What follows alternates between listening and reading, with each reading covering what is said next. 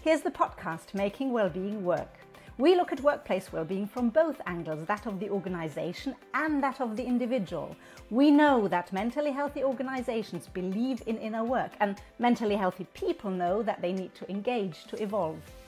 Inner work is about organisations truly checking in on their people and adapting their company culture as is needed. Engage to Evolve is about individuals realising that they're in the driver's seat of their own lives, and with that, able to decide on how they approach work, their employer, and their well-being. It's the workplace's point of connection between the organisation and the individual that we'll talk about here, and how both parties have a role to play in workplace well-being. So welcome to Making Wellbeing Work. Hello, welcome to Making Wellbeing Work. I'm your host, Natalie Wood, with my co-host, Susanna Harkonnen. In today's episode, we'll be discussing the wisdom of your nervous system, how our autonomic nervous system makes split-second decisions that have an impact on how we view the world and how we react to it. We'll also be discussing different types of safety that are relevant in an organizational and in a work context.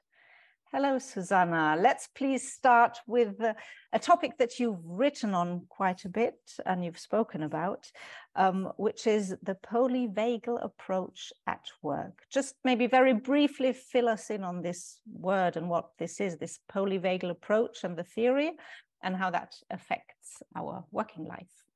The polyvagal theory has been developed by Dr. Stephen Porges, who's a neuroscientist, and it's basically a science of safety. Nice. Nice. So it's based on three premises, very simple ones. The first one is called neuroception, and it's about how we perceive safety and threat.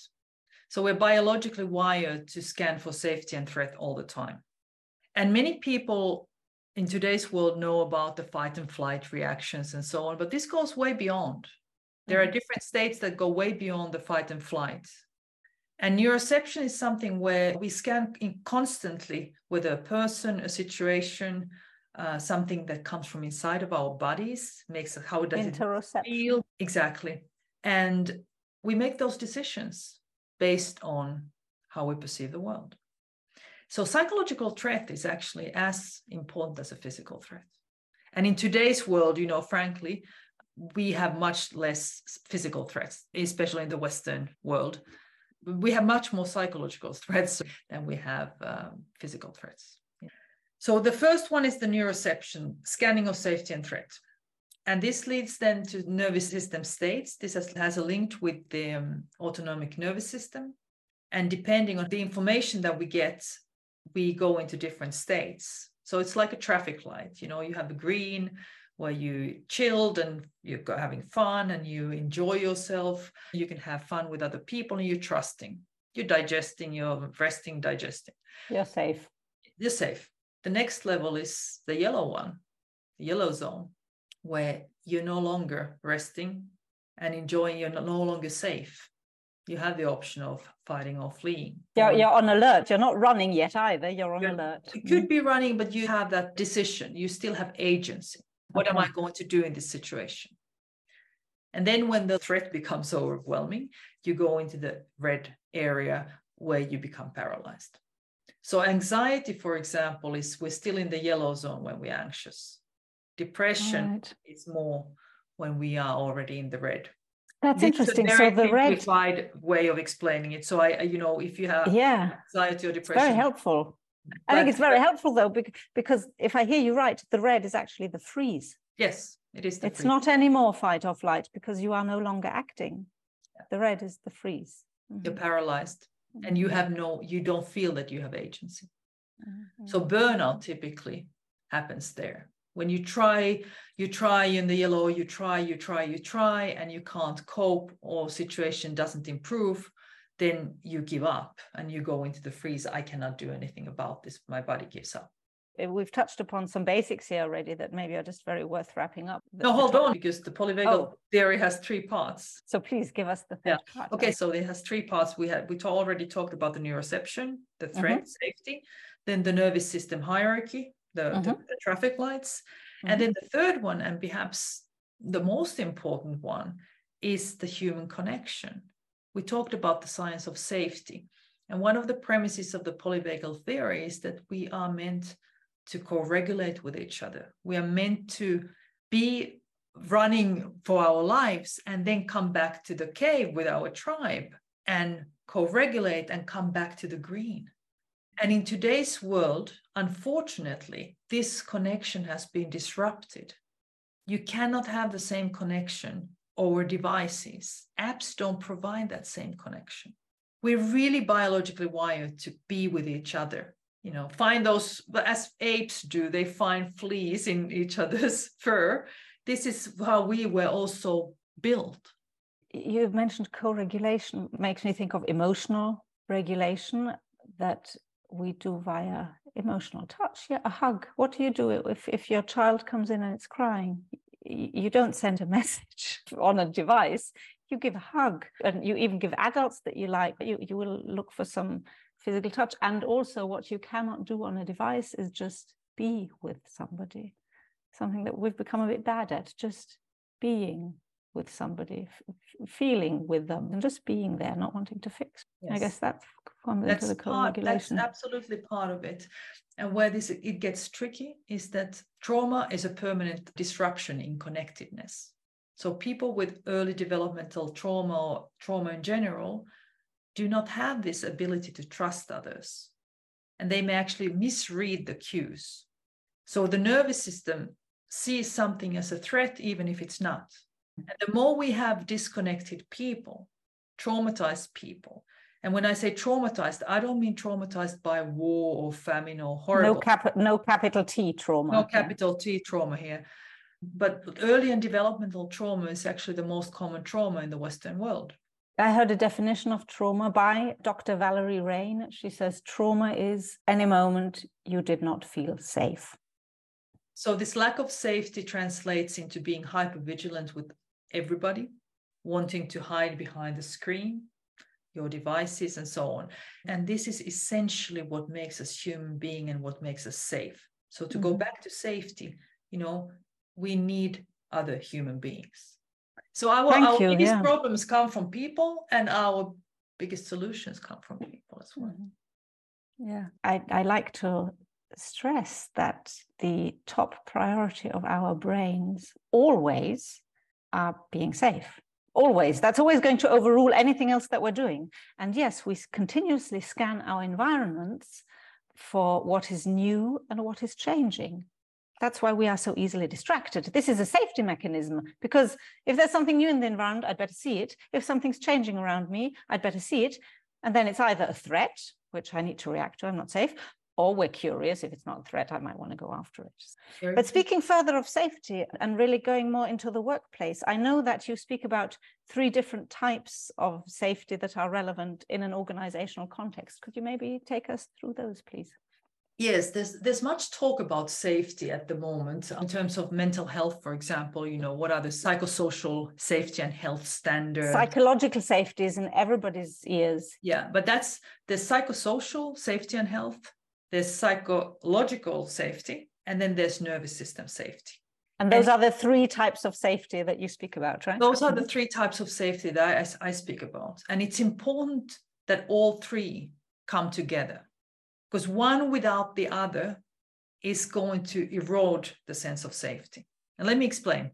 Yeah, take us through the 3. Just mention the 3 once more. So we got the psychosocial safety and health, which is in organizations, the structures, frameworks, policies, and so on, prevention that companies can put into place. Then you have the psychological safety in teams, which is about the ability to speak up, question status quo, collaboration, innovation, engagement. It's about positive change. And where do we go as a team? Within the team, yeah. And the third one? And the third one is nervous system safety, the polyvagal piece.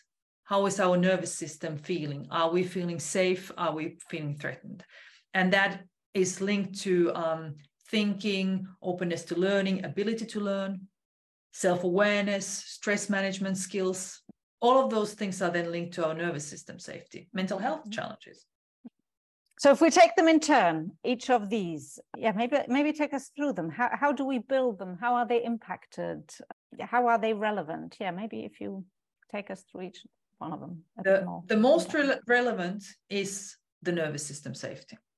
Individual nervous system safety is the basis for everything. Let me give you an example, because it's so fundamental. A person who is feeling unsafe and in a threat reaction is not a good team member, is not able to collaborate properly. They might be hypervigilant. They might be looking for threat. They might be stabbing others in the back. All of these things happen when you're not feeling safe. Because you want to get yourself back into safety, right? Mm-hmm. Exactly. So you cannot build psychologically safe teams on demand. There's a lot of talk about psychological safety, and I'm a big fan of it. You know, I think it's great when it works. We talked about dream teams in one of our sessions. You know, this is what happens in a dream team. You feel psychologically safe and you have a great time and you can innovate and you can be yourself. It's and do good work. Yes, it's a great place to be in. But psychological safety cannot be built on demand, saying like, hey, leader, fix that psychological safety, or let's do a workshop on psychological safety. No, it can be helpful in understanding certain concepts. For awareness, maybe. For awareness, but to actually build that safety, you need much more. And nervous system safety is in the body, it's not in the mind. So it's a felt, lived experience. It's not a concept. And this distinction is super important, because intelligent people often think that they can think themselves safe. You cannot do that. I really like that you stress that. We always forget that mind and body are connected via the neck. There's one blood flow. Yeah, and there's the intelligence trap. People have written about this research on the intelligence trap. And the more intelligent people are, the more they think that they can actually fix this. And this nervous system safety is something that is under our conscious control. It often flies under the radar because the reactions are just there and you don't even pay attention to them. And the intelligence trap is actually trying to cut the head off from the rest, isn't it? You're the talking head, and your body is giving you cues, and you ignore them, or you think that you can handle them, or you can manage them with your intelligence and with your knowledge. And this is why knowledge doesn't change behaviors. The knowledge action gap is actually huge. Anyway, that's a topic of a conversation for another conversation. It is, yes. I have a lot to say about behavior change. One thing I would like to say here, though, is that, as you mentioned, the psychological safety cannot be built in a workshop, and nervous system safety does not happen with a flip of a switch. Like any kind of behavior, it takes time and consistent reaffirming, consistent practice, consistent steps to create it over time, doesn't it? Yeah, and it's important to understand that nervous system safety is not behavior. It's a biological reaction in your body. You can learn to detect it or be better at detecting it and having healthier responses to it. You can heal your unhealthy nervous system reactions with effort, but it's not a behavioral shift as such. I understand. It is behavior or certain things you do that will help it heal, but it's not that if you start learning those behaviors that automatically, or if you teach those behaviors, automatically everybody has a safe feeling of their nervous system. How do you know where you stand in terms of feeling safe, and what could people watch out for and do? Be aware that this is happening. We're quite capable of detecting our states. Unless you're feeling really chilled and well, you're not in the green. Which is okay from time to time, right? Because our nervous system has all of these abilities for Excellent good reason. Point. The goal is not to be in the green all the time. Not at all. Our biology is not meant for that way. The goal is to come back. To know how to re-regulate. To re-regulate and bring yourself back so that you can actually find that place of safety again. Can we just cover the other two areas of safety briefly as well? We tapped into psychological safety. Maybe that's the next one to go to. Yeah, the psychological safety. I think that we already discussed this. It's that you cannot have a safe team if you have very unsafe team members, and especially if you have an unsafe leader in their nervous system. Not insecure leader. This is unsafe leader. Very different. Because you can use security as a way to claim that you are safe, whereas it's actually a way that you are navigating your unsafety. Yeah. Right. Or masking it. And managers create safety in their teams. Just as therapists create safety in a relationship with a client. The therapeutic alliance is the relationship that you have with your client, or with clients have with their therapists, and it's built on safety and trust. So in many ways, the polyvagal piece is also a science of not only safety, but a science of trust, a science of love, if you take it to the next level. But when a manager is feeling safe, when a therapist is feeling safe, when a teacher is feeling safe in their nervous system, people around them can feel it. This is the constructive manager who can give and take feedback, human, compassionate, mature. Still asking for results, but not being unreasonable when people aren't well. Exactly. And that has a ripple effect. So managers really have an incredibly important role to play. And my hope is that more and more managers will actually start understanding how their own nervous systems work and how they can use that in knowledge and awareness to benefit themselves, their families, and people that work for them, their organizations. It does have a huge ripple effect. It's like you can't help anybody if you are not first safe yourself. You can't create safety if you don't have it. Which reminds me of the plane. First, put your own oxygen mask on, because if you don't, you soon won't be able to think straight anymore, and you won't be able to help anybody else. So yes, you have to create your own safety first, and from there you can build. And that's why I would rather see organizations working on the nervous system safety first than on psychological safety, or at least working in parallel with them. I understand. Because unsafe leaders and team members undermine any effort in psychological safety. Then the third piece is the psychosocial safety and health. And that is in some ways the easiest one, because it's basically legislation, it's policies, it's structures, frameworks on how do we handle conflict situations, how do we handle grievances. And that framework, that structure, often, predictability builds safety for the human being. It's very true. So when you have an organization that has clear, fair, transparent procedures in place, that creates safety. That are followed. Yes. So all these come together. They reinforce each other, but none of them alone is enough for a healthy organization. And if we want to talk about, well-being at work, human sustainability at work, even performance and efficiency, all of these are a combination of the three. You have structures, you have people who are feeling safe, and therefore you have teams that are more innovative and collaborative. And it makes perfect sense. And in a way, it's quite simple. If you start understanding a little bit of biology, you kind of get to this logic, why you would start with individual safety, nervous system safety first. And all of these in a way that actually makes sense. So it doesn't have to be something mysterious or something complicated. There are things that you can do with your staff on their nervous system safety. You can train people, you can build better structures, you can do that coaching on psychological safety as well, but they have to be done in parallel or in a sequence at least, because none of them alone is going to yield or provide the results that you want. Looking at these three types of safety, I feel we already had quite some conversations about the psychosocial risk and the structures to put in place and how to. So if people would like to go back to previous episodes to understand a little bit where to start, I think we've got good material there, and you're very invited to do so. I'd like to touch a little bit upon the nervous system safety and the psychological safety in terms of what benefits that really brings. What do you do at work with that? Why do you start really paying attention to that? And where does it take you if you do? It has multiple benefits, starting from financial benefits. We already have an episode speaking about financial benefits. I think it's important to recognize that companies exist to make a profit. Mm-hmm. And these efforts should be there to help the companies take care of their employees, but also to perform well.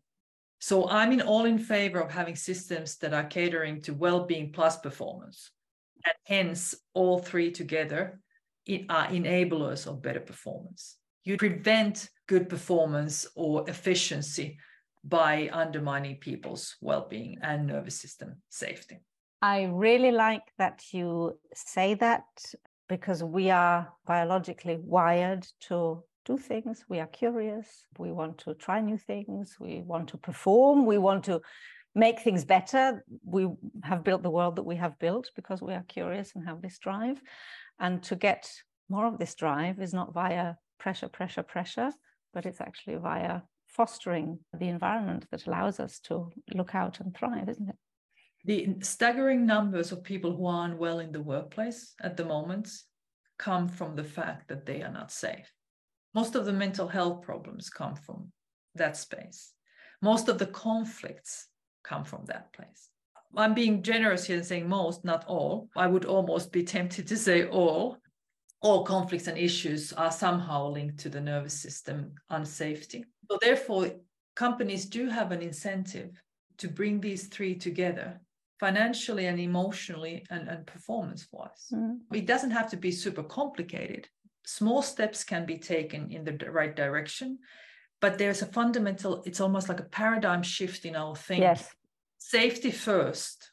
Yes, and not just in the manufacturing environment where that is the case. We already say safety first there with safety shoes and safety helmets and whatnot, but safety first for every single employee in their skin. And when you say people are not safe, so a lot of problems are based on the fact that people are not safe, I think I would just like to be very clear on that. It means they do not feel safe. Their nervous system is signaling to them that they are not safe. If you look at them from the outside, you will say, oh, that's a safe place to work. But their system is signaling to them it is not safe, right? That's what we mean by and psychological threat is as much of a threat for our nervous system as a physical threat. Same brain pathways. The brain does not have a pathway for physical threat or for psychological threat. It's one same when the brain processes it. And the relentless competition and pushing people and disconnection in human connectedness creates that unsafety. So if we change the paradigm and we really start thinking about it from a nervous system perspective, or just